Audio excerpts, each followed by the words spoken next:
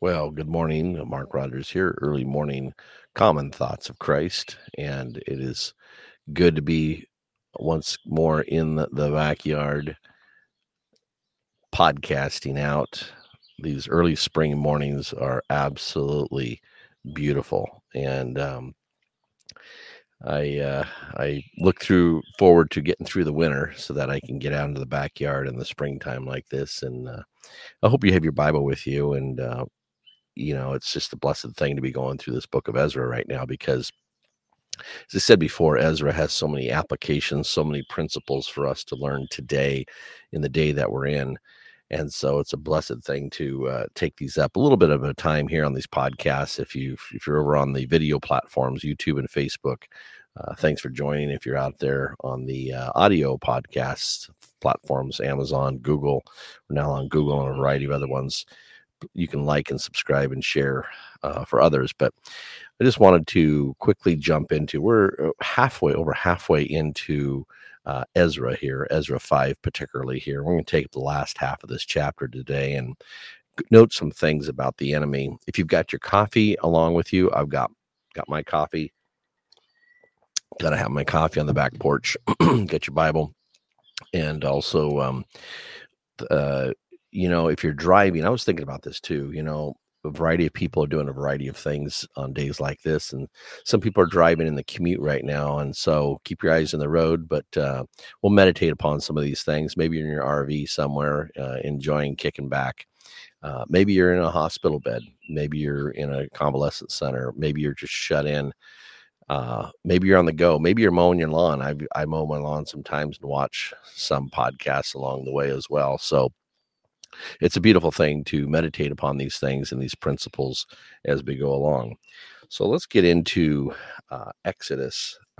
Ezra chapter 5 here, and let's start in on this. All right, so last time we had the opposition, the enemy coming up to the elders. And remember, these folks they came out of Babylon with a purpose. They wanted to meet according to how Jehovah would have them to meet, right? And it's a beautiful thing. They had a purpose and they wanted to go back to his divine center.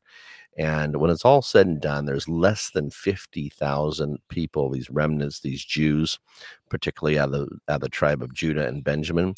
They are coming back and they are desiring to be how God would want them to be. Now, they have a bunch of brethren, millions of brethren back in Babylon. These ones did not have any desire to come back to the land to when God told Cyrus, the king, the pagan king, the Gentile king, go ahead and let them go back. We read about that earlier. Why only 42,000 or so came back and had the desire. These ones get back into the land, and now they find out that they get disgruntled. They get discouraged is the word. They get discouraged because we saw the enemy hit them up here 2 chapters back, right? They hit them up. And so for 14 years, 15 years, they left off building the temple. They're in the process of building the temple right now. They laid the foundation. You can read about that at the last 2 verses of chapter 3. They laid the foundation. They just a big cry, a big roar of rejoicing and weeping at the same time. But they got opposed by the enemy. They got discouraged by the enemy. And so now we're going to see a second attempt by the enemy here, which actually, interesting enough, every time the enemy is throwing this their way, I find that the revival kind of spurs out of it, right? And so it's a beautiful thing. So we see them last time in our last podcast, Ezra 5, about the 3rd verse. These ones come up to him and say, who hath commanded you to build this house and to make up this mall? Verse 4, what are the names of them that make this building? Isn't that interesting? The enemy comes with questions, and the enemy wants to know, when God's work is going on, who is doing this? And I bring this up as a recap here because it's going to lead into this very interesting letter that we see here in the 6th verse all the way to the end of chapter 5 here. This is a letter that is being sent directly back to the king Darius back in Babylon, or the Medes and the Persians, that is. And they're going to send this letter. But I think what's very, very interesting about this letter is the enemy is looking and watching what we're doing. And oftentimes the enemy sits there and misconstrues something, but and lies about something. But interesting enough, the enemy is pretty accurate in their details. So let's get into that here in just a second here.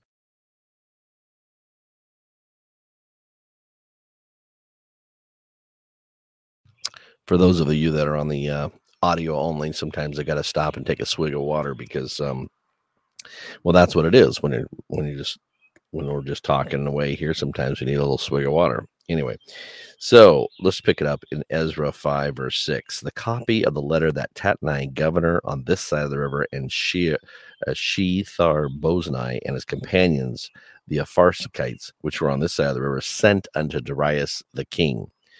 They sent a letter unto him, wherein was written thus: unto Darius the king, all peace. Be it known unto the king that we went into the province of Judea to the house of the great God, which is built with great stones and timbers laid in the walls, and this work goeth fast on and prospereth in their hands.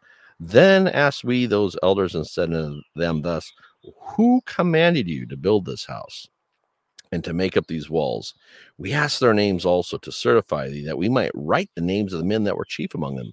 They want to do a little reporting, right?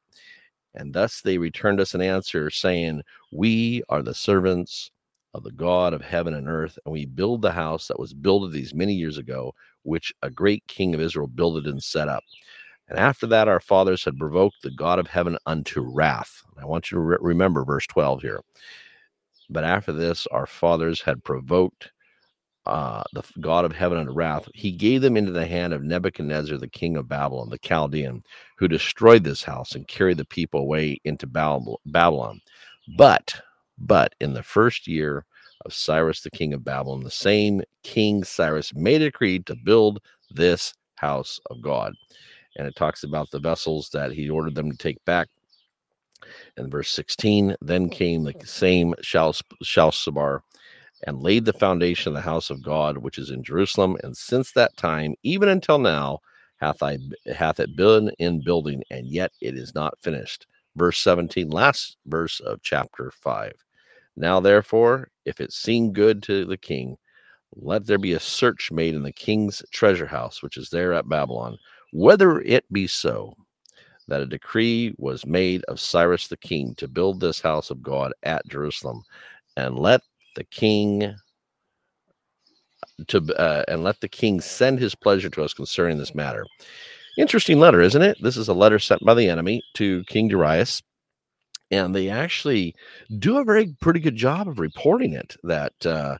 And they actually reveal to us a little bit of the response of the Jews that were working on the wall. Back in verse 3 and 4, we're not given an account of what their answer was directly to the enemy. However, in this letter, they do give an account. And they give it pretty accurately. And I wanted to look at verse 11 and 12 particularly. We are the servants of God of heaven and earth and build this house. They state their purpose. They state their mission of who they are and what they're going to do. And that's a beautiful thing, right? In the business world, that is a classic example of a planning document of who we are and what we do. And so it goes for the believer as well. Do I define who I am and what I do? Do I see that I'm a child of God? Do I see that I have all the royalty of heaven upon me in a heavenly sense? Do I see that I'm a citizen of heaven? And if that's all true, what do I do about it? What's my purpose? Am I building my own kingdom here on this earth? Is that what a heavenly citizen would do? Am I to be striving after riches and fame? Is that what a heavenly citizen would do? These are interesting things because we have to consider who we are and what we do, and they got to be congruent with one another, right? And so in verse 11, Ezra 5, verse 11, and also verse 12 here, we're going to find out that who they are and what they do is congruent. It's on the same page.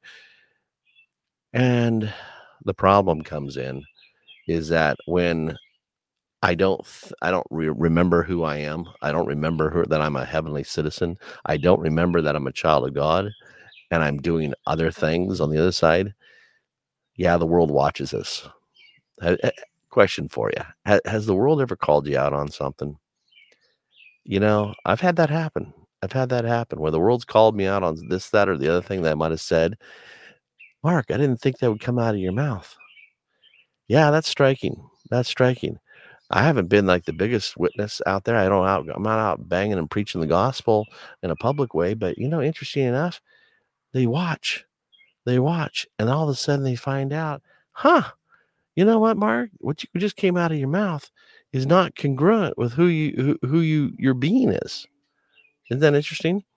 It goes to say, what does the Lord Jesus talk about? Those vessels, right? Those vessels in the New Testament. He says, what comes out of what comes out of if dirty water comes out of a clean vessel, right? There's that principle.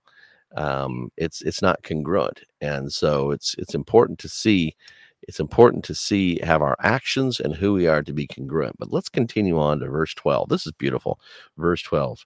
But after that, our fathers had provoked the God of heaven unto wrath. He gave them into the hand of Nebuchadnezzar, the king of Babylon, who destroyed this house and carried the people away into Babylon. Every revival that comes along has this element of acknowledging what we have done wrong. What we have done wrong. We acknowledge to God we have failed. And these ones that came back 70 years later acknowledge to the enemy that we turned our God to wrath. What did they do? Jump back 70 years, jump back 100 years. They were given over into idolatry. God had enough. And, right now I'm reading in 2 Kings 17, 18, going into 19. And that's the story. That's the story right there of God has had enough of the idolatry. And Assyria rolls in. Assyria wants to take them. God says, no, Assyria is not going to take you. And Hezekiah is the king at that time. It's a beautiful story, by the way. If you want a beautiful, beautiful meditation, look at the book of Hezekiah. And I'll give you the three portions. I don't have them off the top of my head, but you can chew on it. Hezekiah, you'll see him there in 2 Kings 17, 18, 19. You also see a portion in 2 Chronicles. Was it 2 Chronicles 20? You can do your own search. Compare those two accounts on Hezekiah. Beautiful. And then jump over into Isaiah, the middle part of the book of Isaiah. Isaiah is reporting on that as well. And if you want a little meditation for yourself, go ahead and jump in and just read. Just look up Hezekiah in a concordance, right, or in a concordance where you can see the different places that he shows up, and he's going to show up in those three places: 2 Kings, 2 Chronicles, and also Isaiah. And it's going to be a beautiful thing to see that man. He has his failures. But you know what? These kings that have a revival like that, they do what they see here in verse 12.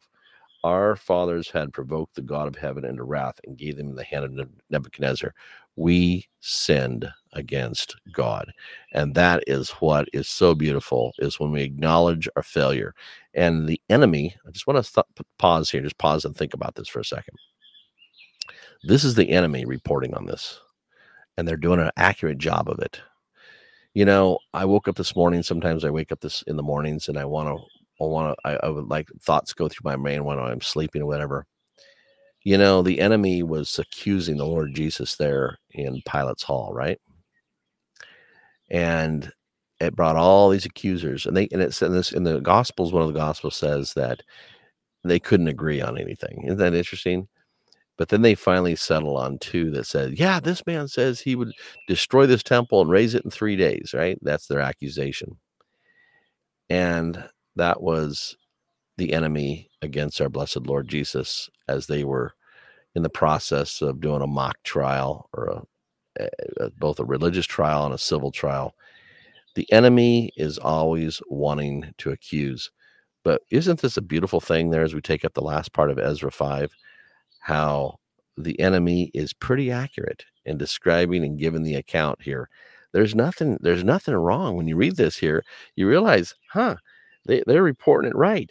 And so they're turning back to the authorities and say, verse 17, the last verse of the chapter, they're saying, hey, can you give an account of this? Is there such a thing out there? Is there such a thing going on here? And so it's beautiful to see that um, they are. I really like this account here of the enemy here, and again, this is a big surprise to the enemy because of the fact that discouragement had set in. Discouragement had set in for 14, 15, 16 years, and they were now surprised to see the work of God going on. I think it's a beautiful, beautiful thing to see the work of God continue on in this type of vein. So that kind of wraps up our chapter 5 of Ezra. We're going to continue on in chapter 6 next time, but I thought it'd be just such a beautiful thing to meditate upon. What is the enemy saying about me? What's the enemy saying about you? And as we know, the Lord is watching. The Lord is watching us go through this life. And the question is what purpose, what desire do I have for him? And do I have the same desire as these ones of old here? Do I have the same desire, this remnant coming back? It wasn't a beautiful thing when they arrived. Everything was demolished. Everything was burned up. Everything had been neglected for 70 years. God wanted it that way.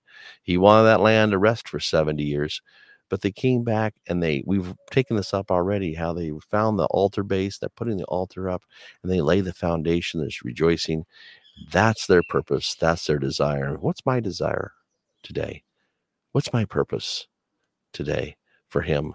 Because we're all going to have to step off this earth sometime, and we have to understand, what was I doing for the Lord while I was here? And the enemy does come. The enemy gets active. And so as we wait for his coming, may the Lord's name be blessed, and certainly look forward to seeing everybody next podcast. You can jump over onto the favorite podcast platforms. We're trying to get the word of God out, and over on YouTube and Facebook and such, under Common Thoughts of Christ. And with that, may the Lord richly bless us as we read these words of our purpose as we move forward. And we'll see you next time.